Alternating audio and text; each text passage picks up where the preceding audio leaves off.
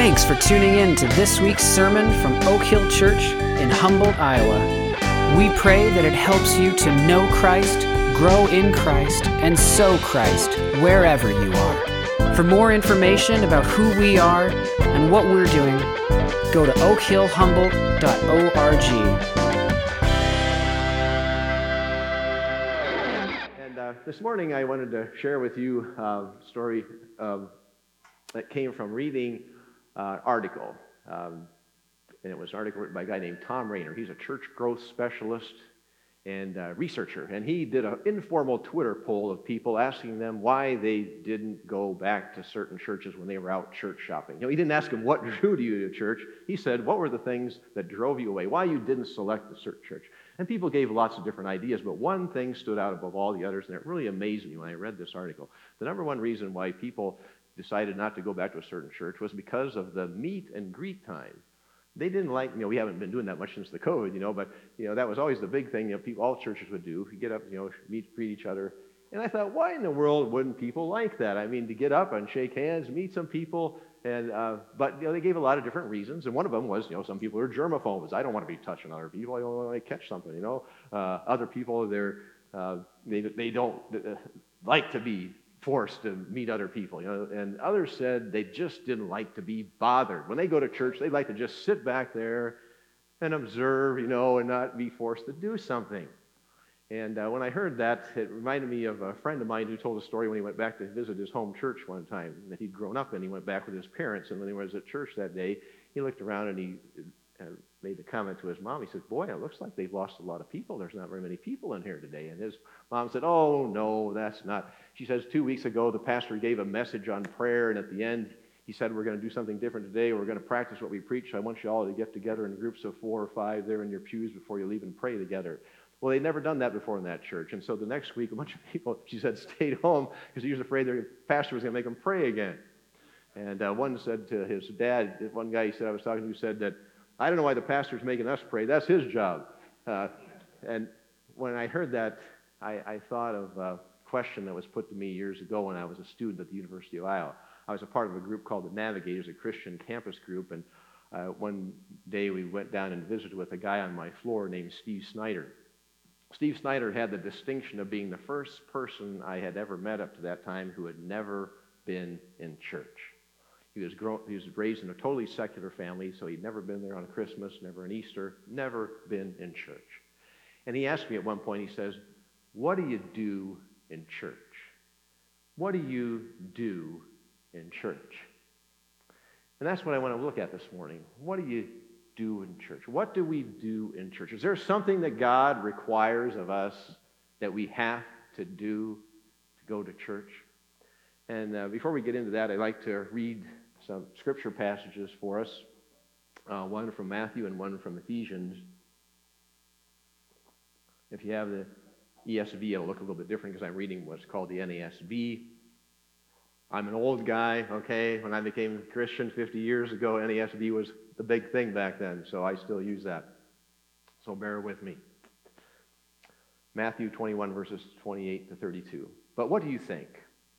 A man had 2 sons, and he came to the first and he said, son, go work today in the vineyard. And the son answered and said, I will, sir, but he did not go out. And he came to the second son and he said the same thing, but he answered and said, I will not.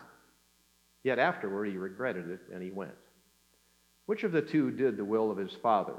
And they said, the latter. Jesus said to them, truly I say to you that the tax gatherers, the harlots, will get into the kingdom of God before you. For John came to you in the way of righteousness, and you did not believe him. But the tax gatherers and the harlots did believe him. And you, seeing this, did not even feel remorse afterwards so as to believe in him. And the second chapter of Ephesians, very familiar verses, Ephesians verses 8 to 10. For by grace you have been saved through faith, and that not of yourselves, it's the gift of God, not a result of works, that no one should boast. For we are his workmanship, created in Christ Jesus for good works, which God prepared beforehand that we should walk in them. Let's pray together.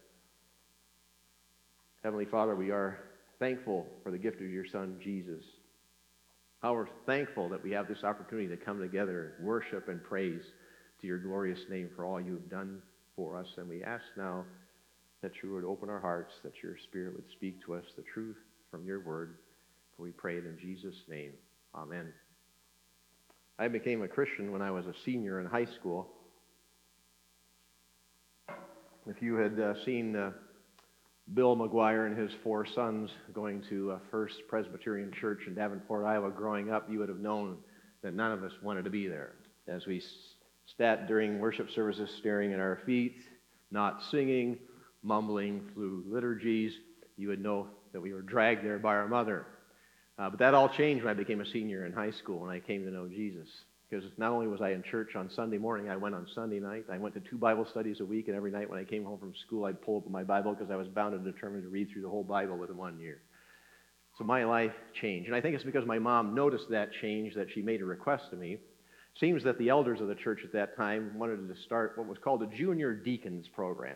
I don't know why they decided to do that. I don't know if they didn't have enough men to do all the things they wanted to do, but they wanted to have a junior deacons program to do visitation, and primarily to shut-ins. Now, shut-ins is not a real common term we use these days. A shut-in is a person usually old, has a lot of health problems, doesn't get out of their house. And so there were a lot of shut-ins in that church, older people, and they wanted us to meet them. So they thought, well, they'd get some of us younger kids. Well, I was 18 that time. My sister had just gone off to college and left the other VW Bug open, so I know I had a car, I had some wheels, I go around and do things with my friends. And the idea of going around visiting a bunch of old people didn't exactly appeal to me. And so when my mom asked me, I said, no, Mom, I don't think I want to do that. No, Mom, I'm not going to do that. And I still remember that look of disappointment on her face when I walked out of the kitchen. But a friend of mine who went to that same church, they had heard about that, and he said to me one day, that's something we could do together, maybe we should consider that, And I said, oh, well, I guess we could. So I went back to the pastor, and I said, okay, sign me up for junior deacon. Well, then the next thing you know, he came back to me and said he'd just gotten a job stocking shelves at the grocery stores. I can't do it. So he backed out on me. So I was on my own. Now, this is 50 years ago, okay? No cell phones, no GPS, no nothing. So when I had to go visit these people, I had a list. I had a map of Davenport and street signs, okay? So I'm driving around looking this place, that place, going to people's houses, went to several nursing homes. And when I would go into some of these nursing homes, a lot of these people had dementia. So I'd walk in to see them, and they didn't even know I was there. And I didn't know what I was doing. As I say, I was a brand new Christian. And so I'd go in and I'd sit there for a while and maybe say a few things, and I'd go on to the next place. And the people who were with it enough couldn't figure out, what's this young kid coming in to see me for? And so it was kind of awkward. But the last place I went to was this big mansion overlooking the Mississippi River Valley. The early houses there in Davenport built these big mansions up there, and this was a big place. Had a big circle drive that came up to it, and I thought maybe this must be the wrong place. I mean, what am I doing here? And I double-checked, and that was the place. So I parked and went up and knocked on these big double doors, and this lady came and answered the door with a very stern face and said, "May I help you?" And I said, "Yeah, I'm here to see Mrs. Olga von Korf." And she said, "May I inquire what your business is?" And I said, "Well, I'm here from church." And she looked at me like that was the strangest thing she'd ever heard in her life. And she says, "Well, Mrs. von Korf is up on the 3rd floor." And so I went in and then up this big, broad staircase up to the 2nd floor. And then to get up to the 3rd floor, you had to go down the hallway into this recessed stairwell, really dark place. And I'm going up this stairwell. And all the while I'm thinking, what in the world is this place? I mean, it's not an insane asylum. There's no bars on the doors or anything, but I'd seen some other name tags on some rooms. But what in the world is this place? But the biggest thing that was going through my mind is, why am I doing this? Why in the world did I ever say, yes, I'd be this junior deacon? I don't even know what I'm doing. Why did I say yes to that? And when I did that, I became one with that son in the parable of the 2 sons. I'm sure when he got out there into that vineyard, he was saying, why do I have to be out here? Why didn't Dad send one of the servants? Why does he send me? Why do I have to do this?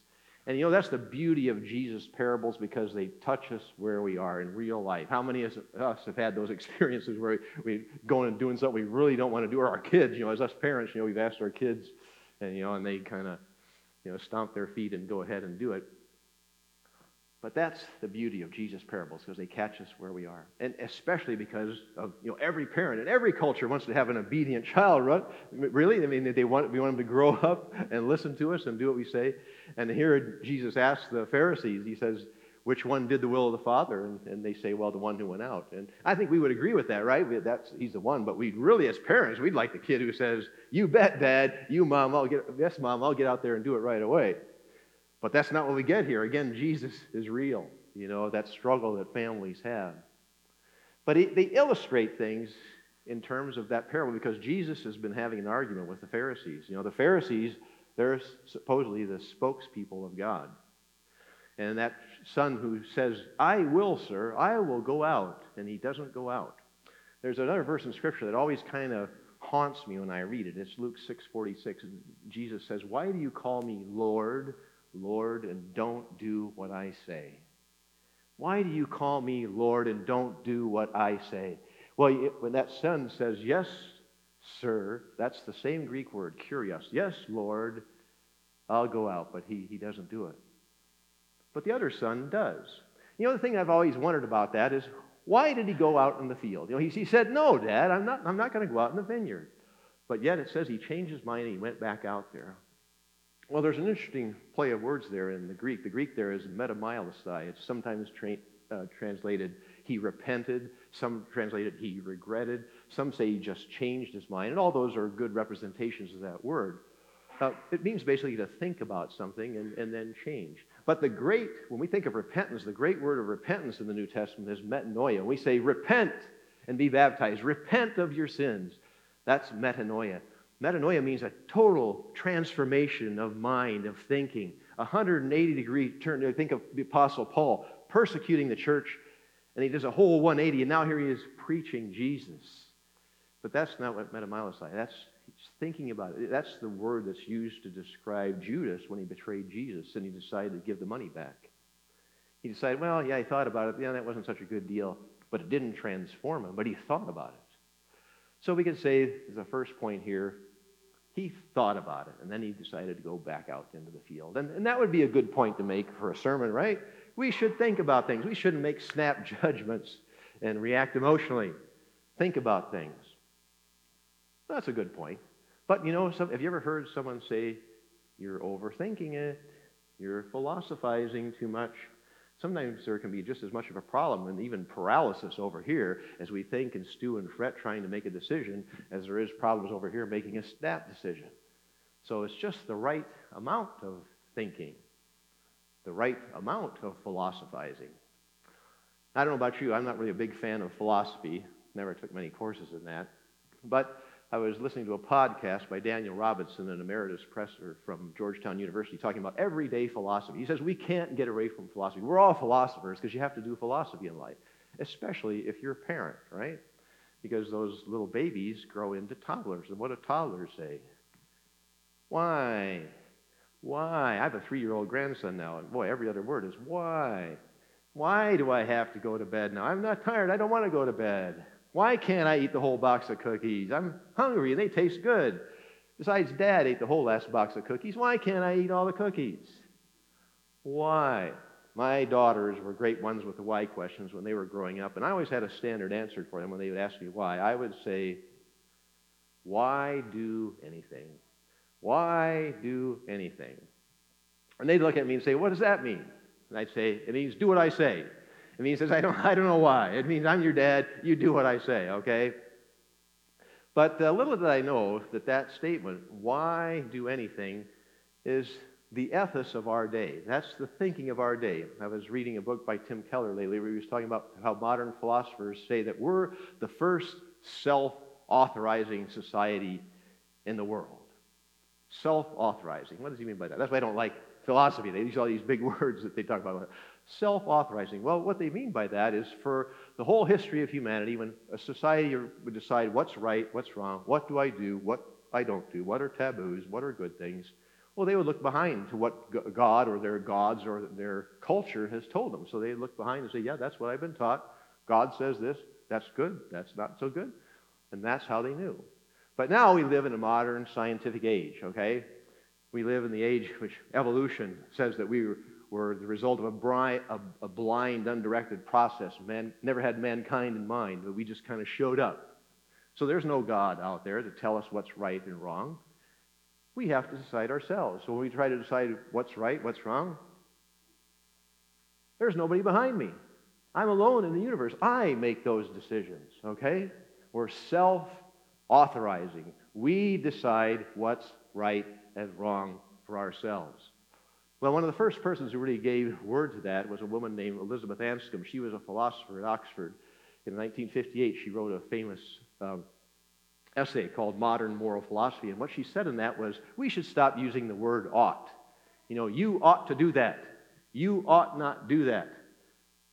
And the reason why she said that is because, if we live in a self-authorizing society where I decide what's right for me and you decide what's right for you, we have no common ground. I have no reason to say to you, well, you ought to do that, because I decide for myself what's right and what's wrong. And 20 years later, J.L. Mackie, who was the head of the Department of Philosophy at Oxford, wrote a book called Ethics, Inventing Right and Wrong. Inventing right and wrong. Because, again, as a self-authorizing society in this modern scientific world, there's no such thing as a verifiable scientific moral fact. Okay? So if we can't decide what a verifiable scientific moral fact is, we're on our own to make our own decisions. But funny thing about that, at the end of his book, he said, well, this is how we know it is. There is no such God out there to tell us what's right or wrong. We decide it for ourselves. But he says societies function a whole lot better if people believe that there is. So that's how people ought to live. That's how society ought to live. So I write this book telling you that there's no such thing as that, but you shouldn't live that way. What a way to write a book. This is what I say, but don't live the way I say in the book. Well, we won't make that mistake here, okay? We believe in the beginning God created the heavens and the earth. And he gave us this book, all Scripture given by inspiration of God. It's profitable for doctrine, for reproof, correction, for instruction in righteousness.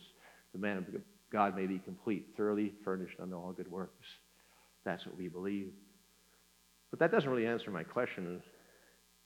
What do we do in church? What do you have to do in church? We live in a busy society.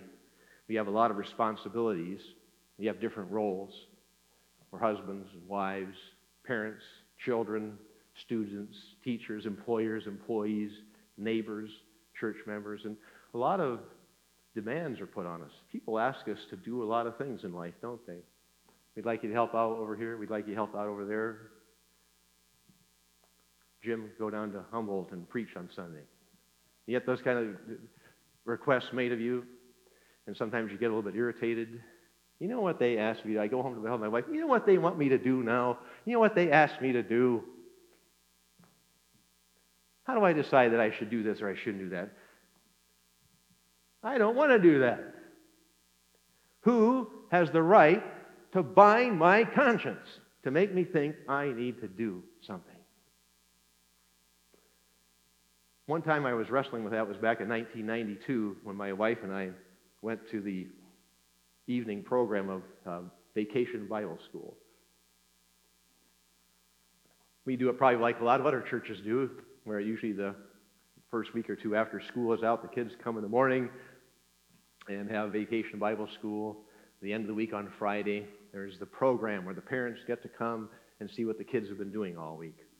And that's what we did. My girls have been going to Bible school, so we went that Friday night, and I was kind of surprised that night. Usually in Bible school, they usually have it on a theme. Maybe an Old Testament theme, a New Testament theme, maybe a Western theme, maybe an ocean theme, something like that. Well, that year, our church had a farm theme, okay? So it's built around, they had a nice farm scene up there set up on the stage. And so I was kind of surprised when my wife and I were sitting there in the audience, and I saw Jim Morrow, who was a guy who, Jim and Diana had joined our church less than a year ago. He was a local banker, and he was up there as one of the characters, one of the farm characters. And I was just kind of surprised that he was up there, and he played this kind of hapless farmhand who couldn't do anything right. He would make all these mistakes and doing all these crazy things, and he was just hilarious. I just laughed and laughed watching him up there. And afterwards, I went up to him and I slapped him on the back and I said, Jim, I didn't know that you were an actor. You did such a wonderful job up there. And he said to me, well, don't use my name and actor in the same sentence. He says, I'm no actor. He said, my kids were signed up for Bible school. And my wife had signed up to be one of the volunteers. And I had some vacation coming, so I said, well, I might not make it a family affair. So I just walked out there, and this is what they gave me. He said, not that I'm an actor. And in fact, he pointed to me, he said, "That's something you should do, McGuire." And I said, "No, don't, don't look at me. I would never do anything like that. Getting up in front of people, memorizing lines and doing stuff, don't look at me." Well, the problem was there was another person who was standing over here, said, "Yeah, that would be something good for you to do, McGuire." Well, later on in the year, when they were starting to think about that, this person said, "Well, have you been thinking more about helping out at Bible school?" I said, "No." I said, God's got plenty of gifted people in this church that can do that. I'm not a stand-up person who's going to be up there helping a Bible school. And as the time went on, I thought more and more about that.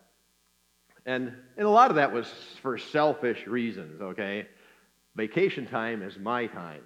And I like to climb mountains in my spare time, so when I have a week of vacation, I go to Colorado and climb mountains. And the thought of taking a whole week off to stay there and help with Vacation Bible School, I was thinking, no, God, I'm not going to do that. I'm not going to take my vacation time to do something I don't even know what to do. I don't know where your mind goes when you have these battles in your mind, but I was struggling back and forth with that. And then as the time got closer by, I was feeling a little bit more convicted. And then I would tell myself, no, Jim, you're not going to do that. You don't have any of those gifts to get up there and do those kind of things. You're just a yes man. You always say yes to everything, and you're not going to say yes to this. Well, June came, and where do you suppose I was? Standing up front at Bible school, playing a character. Only I got to go to the mountains anyway, because I was Otto the Mountain Man, because the theme that year was a mountain camp, and one of our talented people at church had made this beautiful snow-capped mountain backdrop with lush forests, and as Otto the Mountain Man, I led the kids up and down and singing and doing all these fun things. Then I got to wear my nice bushy wool cap and my mountaineering boots and carry my ice axe, and I wore a pair of genuine German lederhosen from Germany, and they were which were loaned to me by a guy named Ted Montgomery, who was from this church.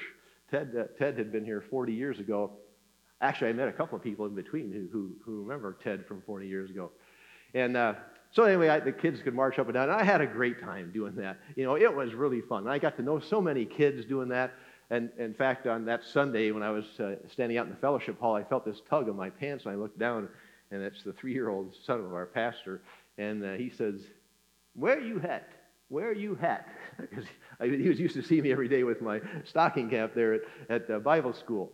And so it was a wonderful experience with those kids. And I actually had a good time doing it, believe it or not. I left you in that hallway at the start to that home going to see Olga von Korf. And I didn't turn around and run out. I actually did walk on down the hall to where I saw the name on the wall, and not knowing what to expect in there. And when I walked into the room of Mrs. Olga von Korf, what I found was this sprightly, very dignified, almost Victorian-looking woman in her late 80s. She had this high neck dress on, and she sat in a chair. She holds her hand out to me, and she says, "I'm Olga von Korf. You must be James." And she says, "Come in and sit down."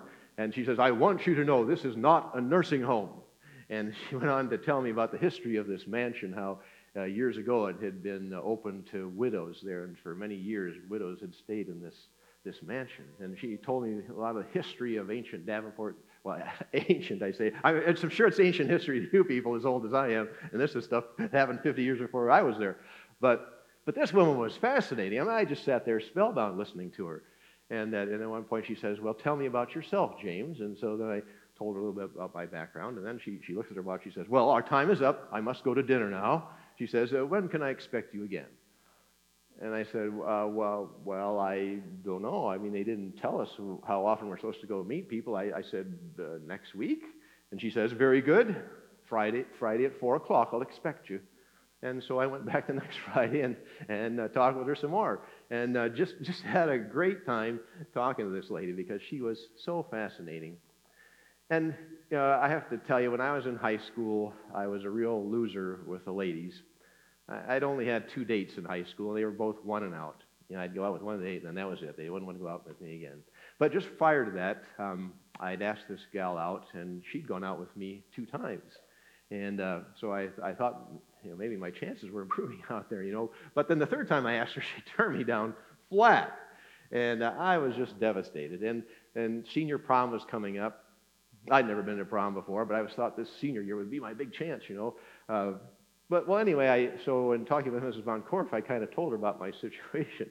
And I said, I don't know, do you think I should ask this girl again? I don't know if she would go out, or I don't really want to get my hopes dashed again. Then I remember she said to me, she says, well, I believe that a young lady is favorably disposed toward a gentleman's approaches, that she would respond affirmatively to his entreaties, which I took as a yes. And so I did. I decided I'd ask this girl to go to prom with me, and I asked her, and believe it or not, she said yes. She said yes, she would go to prom with me. And so I was so happy, boy. Next week I went back to Mrs. Von Korf, and I said, you won't believe it. She said yes, she's going to go to prom with me. And Mrs. Von Korf said, well, lovely, that's marvelous. I'd love to meet her. You want to meet her? And I was thinking through my head, I've only been on 2 dates with her.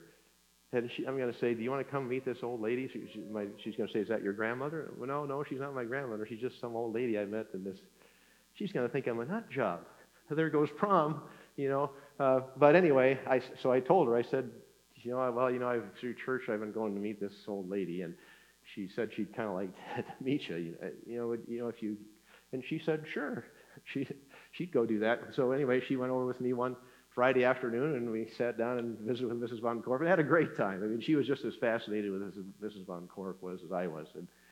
And then she did go to prom with me, and she's still at my side 44 years later now, too. She's got some responsibilities up at church today, so she couldn't come down here with me, my wife, Beth. But the point is, what originally I thought was, there's just no way. I'm not going to do that. I'm not fitted for that. God, don't ask me to do that.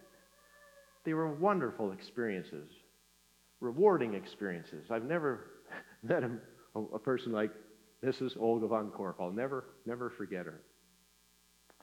But that still doesn't answer the question. What do you do in church? Do you have to do something in church?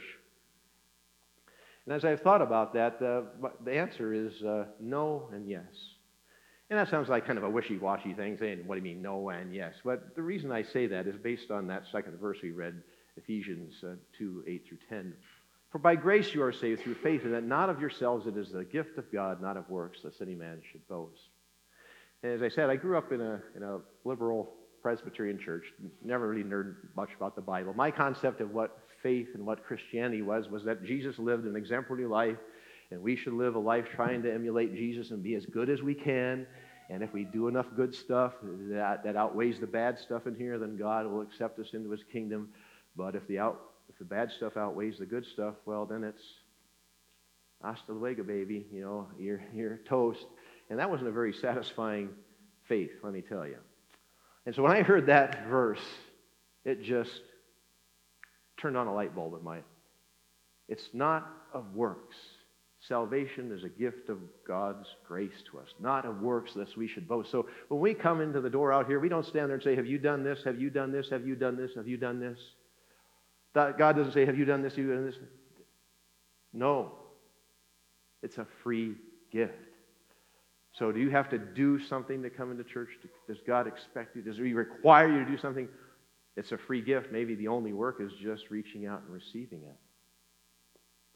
But, in that sense, the answer is no. But the other part of that is yes, because it goes on to verse 10. It says that we are his workmanship, created in Christ Jesus unto good works, that he foreordained that we should walk in them. We've been created for good works. We are his workmanship. That in Greek, that term is poema, which we get the term poem from.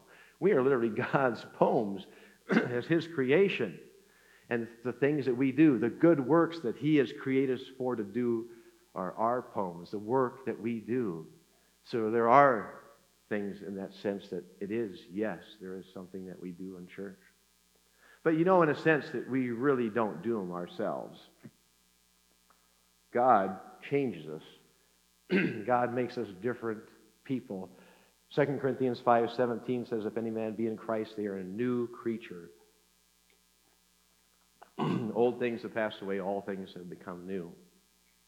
Colossians 1, 27, 28, to whom God willed to make known the mystery among the Gentiles, which is Christ in you. Christ in you, the hope of glory. Philippians 1:6, he who began a good work in you will complete it. God's at work in us, changing us, making us different people. As I said at the start, when I was asked to be a junior deacon, I said, no, Mom, I'm not going to do that. When I was asked to help at Bible school, I said, no, I don't have those gifts. I can't do that. No, I'm not going to help at Bible school. My Sunday school teacher one time was going to be gone in a few weeks. He asked me, he said, Jim, I'm going to be gone. Would you consider filling in to me for Sunday school class? No. I've never led a Sunday school class. I don't know enough about the Bible. People ask questions. I won't know what to say. No, I'm not going to lead a Sunday school class. And a few years later, the pastor asked me, Jim, would you consider going on the deacon board at church? Deacon? The whole church? Deacon? No, I don't want to be a deacon. I can't be a deacon. You need smart people. You need leaders. You don't need some dumb schmo like me. I can't be a deacon. No, I'm not going to be a deacon. A few years later, one of the pastors asked me, he said, Jim, I'm going to be gone. Would you consider giving a message on a Sunday morning? Give a message? Give a message? You mean stand up there and talk to all those people? Are you crazy? No, I'm not going to give a message. But folks, it's not us doing it. You know, when we say, God comes along and says, Jim, if I help you, would you consider doing this? Would you consider doing this? And we say yes to God. Oh, what Jesus can do through us with his help. He can make us do things we would never thought possible. As Jesus said in Matthew 5:16, let your light so shine before men that they may see your good works and glorify your Father who is in heaven. How is God glorified by the things we do? You know, I read recently about a guy named Matthew Paris, who is a newspaper editor of the London Times. He's a really hard-nosed, driving, demanding kind of a guy who is an atheist. And he was a part of a group that did a trip to Africa to determine the needs there, to write a report about that. And so when he came back from that trip to Africa, he said, Africa is a very needy continent. There's a lot of needy people there. And they need our help. And he said, but they don't need us to throw more money at them. He says, what Africa really needs is more Christian missionaries. This is an atheist talking. More Christian missionaries. And people said, why? Why do you say that? He says, because what those people do makes a difference. What those Christian missionaries do changes people's lives. It changes their families. It changes their communities. It changes their nation. What he saw Christian missionaries do had a tremendous impact. God is glorified through those things.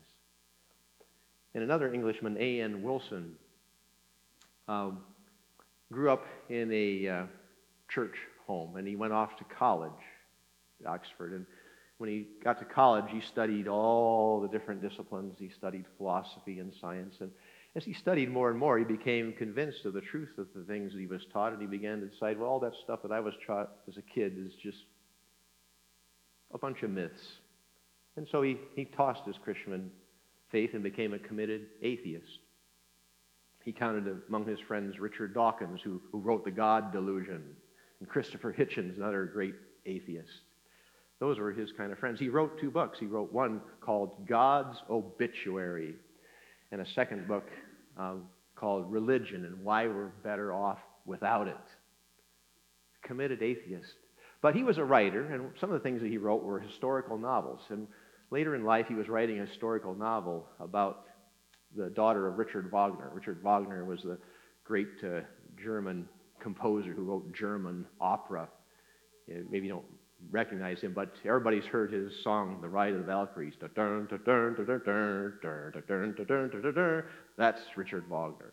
Anyway, his daughter was a great admirer of Hitler, and Hitler was a great admirer of Wagner, so they got to be good friends. So he wrote this novel about the relationship of those two. But he had to do a lot of research to do that, and so when he was doing a lot of research about Germany in the 1930s, about Nazism and Aryanism, he was struck by the fact that how did the German people, the smartest people in the world at the time, fall for such a nauseating, disgusting philosophy as Nazism and Aryanism? You know, in that time, in the 1930s, the German universities led the world. If you wanted to study the best in medicine, you went to Germany. If you wanted to study the best in physics, you went to Germany. Whatever your discipline was, you went to Germany. The greatest minds in the world were Germany. How could the greatest minds in the world fall for Nazism? And it just puzzled him. And he said, and where were the people who stood up? Why didn't people stand up? And what he found was that there were some people who stood up. People like Hans Oster, Karl Girdler, Dietrich Bonhoeffer. And what he found out was these men who stood up to Hitler were invariably Christians. And they told Hitler, this is wrong. God says this is wrong. And it just amazed him to read what these men did, all of who gave their very lives for standing up what was right. And he was one of these proponents of self-authorization. What's right and wrong, I decide. And the more he thought about that, he thought, I don't think that's right. I think there has to be some ultimate arbiter of what's true and what's not true. And it began to work in his mind, and the next book that he wrote was Why I Believe Again. What he read about what those men did changed his life. Now you're thinking, well, yeah, that's real good. These are big people. They did all these great things. God's glorified by that, but, you know, hey, I'm just a little bozo here in church. What do I do that glorifies God? What difference do I make? Well, there's a guy named Cody Huff out in Las Vegas, Nevada. He's an associate pastor there. You'd never believe he would end up as associate pastor because Cody grew up in horrible circumstances. His mother was a drug addict. He never knew his father. So he grew up in a home where he was totally neglected. He got hooked on drugs at a young age. He spent time in teenage rehab facilities. He got out, was back on the streets of Las Vegas. He used to steal and rob to pay for his drug habit. So he ended up in prison. After several years in prison, he was released, went back to the streets of Las Vegas, and lived as a homeless man. And he was one of the worst as a homeless, because other homeless people used to call him Stinky Cody. They wouldn't want to be around him. You know, when they'd lay down on the street somewhere to lay at night, they'd say, "Oh, Cody, go over there, get out of here, you stink." Even the homeless people couldn't stand to be around him. He didn't like walking by windows of stores because he couldn't stand to look at himself because he was so disgusting, so dirty, such a reprobate, totally unlovable. Well, one day, one of the other homeless members or homeless people there on the street said, you know, hey, there's this church over here that you can go on Saturdays, and not only do you get a free breakfast, but you can have a shower too. And he said, you know, the good thing is you don't have to stick around and hear him preach Jesus at you. You can just go have breakfast, get your shower, and get out of there. Well, that sounded good to Cody because he'd had enough people preaching in his face before. That's not something he was interested in. So he went over there that Saturday and was going to get the shower. So he got in line, and they give you a number, and you wait in line. So he was standing in line. And some of the guys are up here, you know, they're bunching up this way to get away from him because he stinks so bad. And the ones behind him, they're all bunched way back here because they don't want to be close to him. So here's Cody standing all by himself, waiting in the shower line. Well, a week or so before, a young gal named Michelle, who was new to the church, had been asking, it kind of goes to the back of the sanctuary where they have the sign-up sheets. So is there something that, you know, I could volunteer to help out here at church? You know, I'm kind of a new Christian. I don't really have a lot of skills. I mean, I can't sing, and, you know, I don't really know the Bible very well. And they said, well, you know, we have the homeless ministry. You could sign up for that. And she said, okay, what do I do? They said, well, just show up, they said. So Michelle showed up that morning, and she saw Cody standing there. And she walked over and she said, you look like you could use a hug. Did you know Jesus loves you? And Cody said, "Oh, no, ma'am. No, don't. You don't want to hug me. I stink something awful." And she says, as I said, "Do you know Jesus loves you?" And she hugged him. And Cody says, and I felt the warmth of that touch when I heard that word, "Jesus loves you." He said it was like a bolt of lightning went through my chest. God loves stinky, lousy, dirty me. For the first time that God could love him sunk into his mind. But the one thing, the overwhelming thing that was in his mind was, why did she do that? Why did that girl do that? How could she hug someone like me? Why did Michelle do that? Because that's what she was created to do. We are his workmanship, created in Christ Jesus for good works. What do you do in church? What poems are you creating for your Heavenly Father? Let's pray together. Heavenly Father, we are thankful for the gift of your Son, Jesus, for our penalty that he paid on the cross. And we thank you that you've called us as your children, and pray, Father, that we would open our hearts to your Spirit's work within us, so we can be your hands here on earth to touch hurting people. And we thank you for that privilege, Father, of serving you and the work of your kingdom. In Jesus' name we pray. Amen.